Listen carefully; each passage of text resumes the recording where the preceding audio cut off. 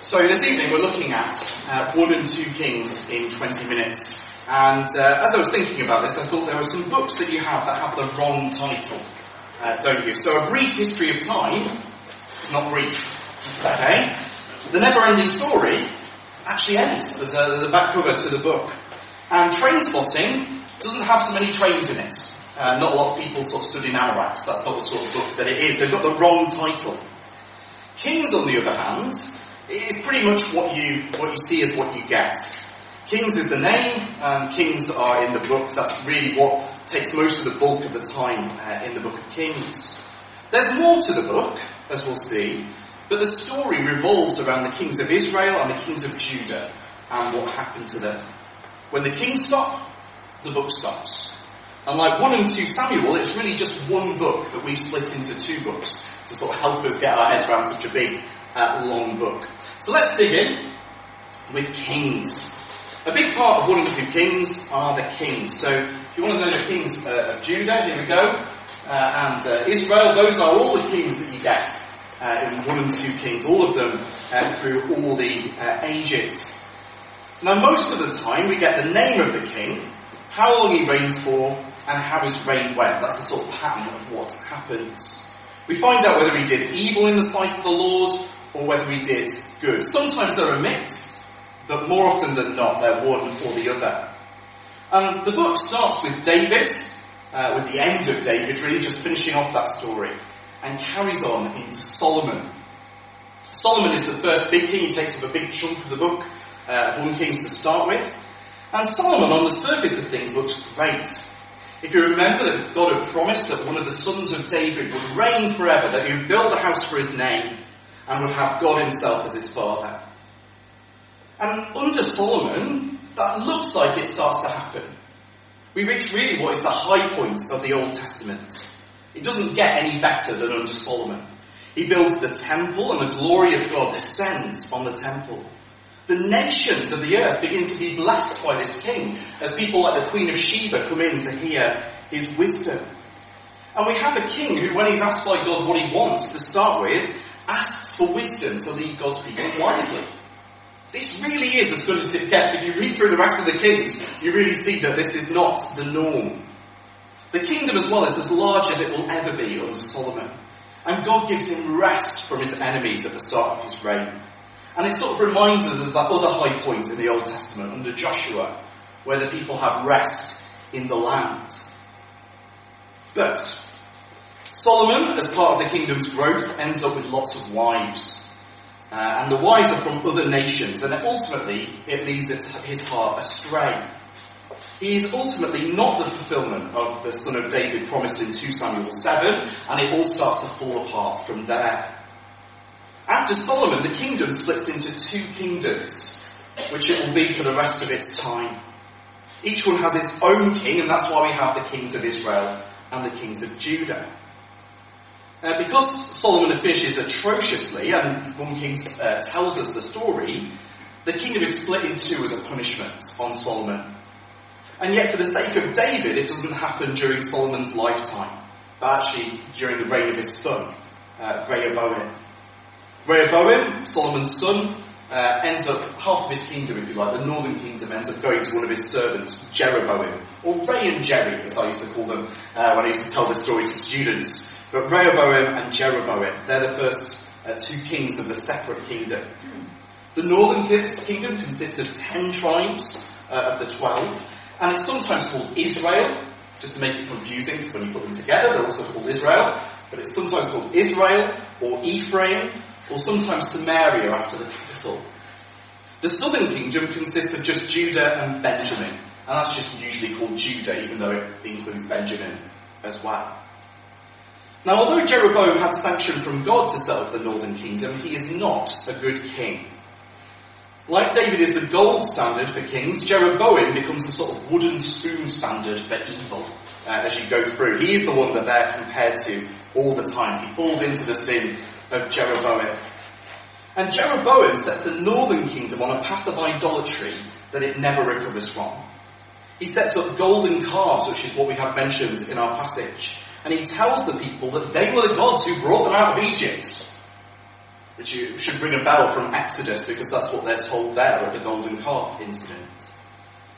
It didn't end well then, and it doesn't end well now. He gives them two, one in Dan, right up in the north, and one in Bethel, right down in the south. So Bethel, from this point on, becomes a centre for idolatry and a thorn in the side of Israel. I mean, who would name their church after a place like that? If you don't know, we used to be called Bethel.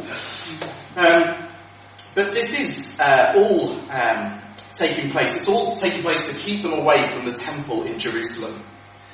Jeroboam knows that if they need to go down to Jerusalem for all their festivals, if they're linked with Jerusalem, then there's a possibility that they'll go back to being part of the southern kingdom. So instead, he sets up a sort of rival religion, rival centres to Jerusalem, a rival Passover festival too. And the people now have no need to go to Jerusalem. But God had commanded them, of course, to go to Jerusalem. But Jeroboam's dynasty doesn't last very long. Well, you can't read that very well, can you?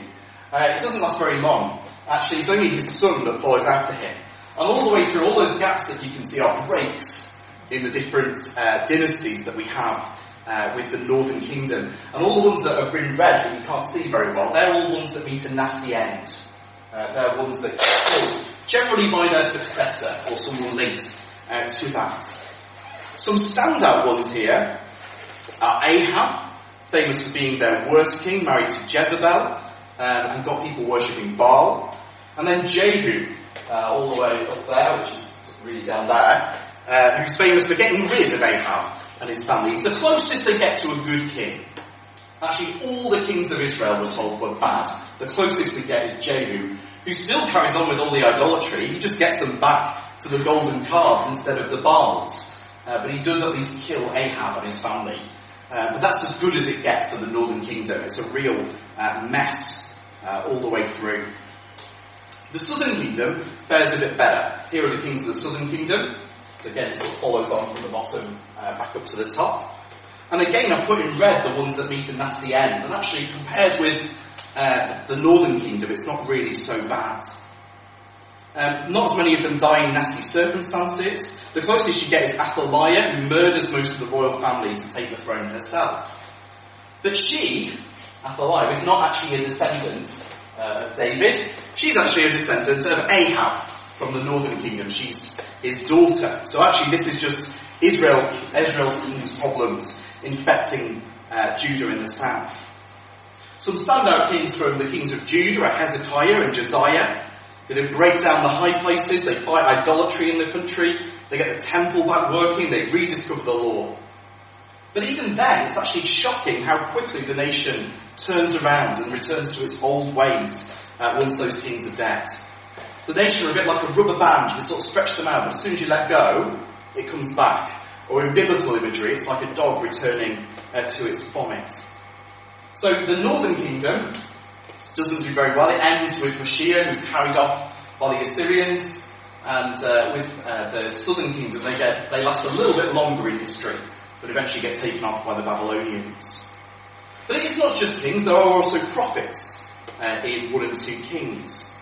The main ones that feature are Elijah and Elisha, but there are more than you think. I was surprised actually when I looked into this. There's Ahijah, there's Huldah, there's Jehu, there's Micaiah, there's Shemaiah.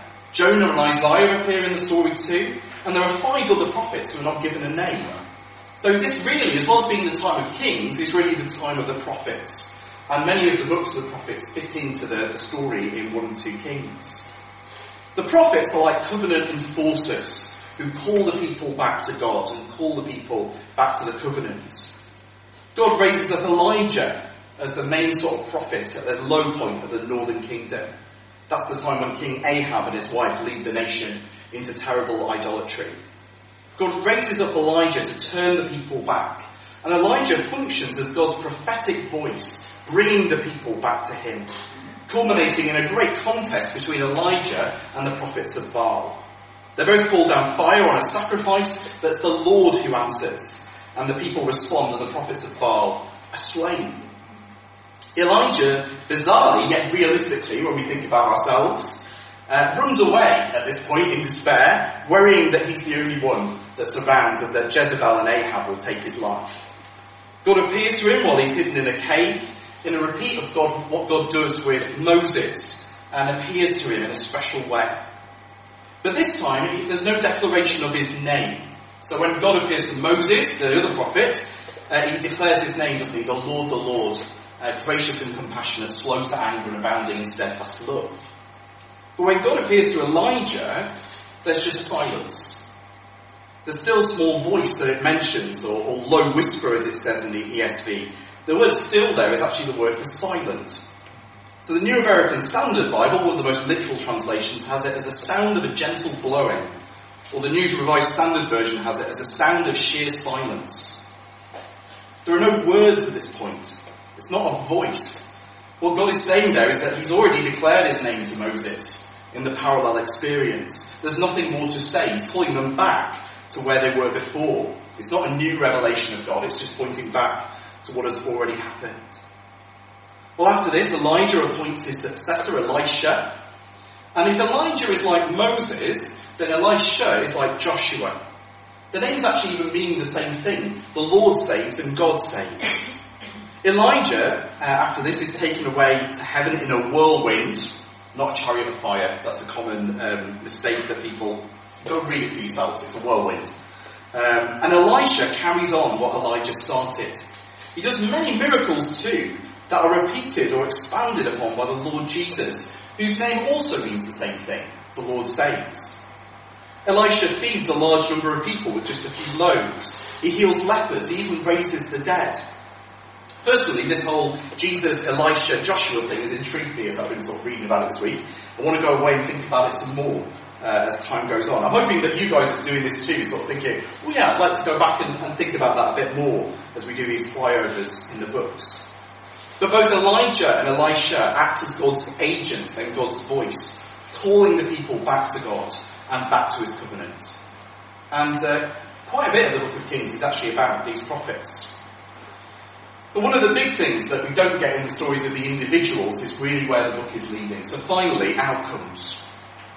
The northern kingdom, with all its bad kings, goes down and down and down and down. It finishes with Israel going into exile to Assyria and never coming back. This does have implications about how we read biblical prophecy. There are prophecies made about the northern kingdom being reunited with the south, of God having just one nation. How do we read that in the light of the fact that they didn't come back? It's worth saying though as well, they didn't migrate to America, as Mormons would have us believe, nor did they become the ancestors of Europeans, as some strange groups would have us believe. The Saxons are not Isaac's sons, nor are the Danish really Danish. That's not how it works. What happens is really they're fulfilled in Christ. That's what we know what happens with prophecy in the Bible, as the nations come into the fold. But we'll come to that when we come to the prophecies themselves. This just sets up the problem, really. But the northern kingdom, Israel, in 1 or 2 kings, helps us see that while the judges pointed to their need of a king, any old king is not really a solution. Actually, we need a king in the line of David. That's partly what we see there. Instead of helping the nation, the kings that weren't of the line of David obliterated the nation.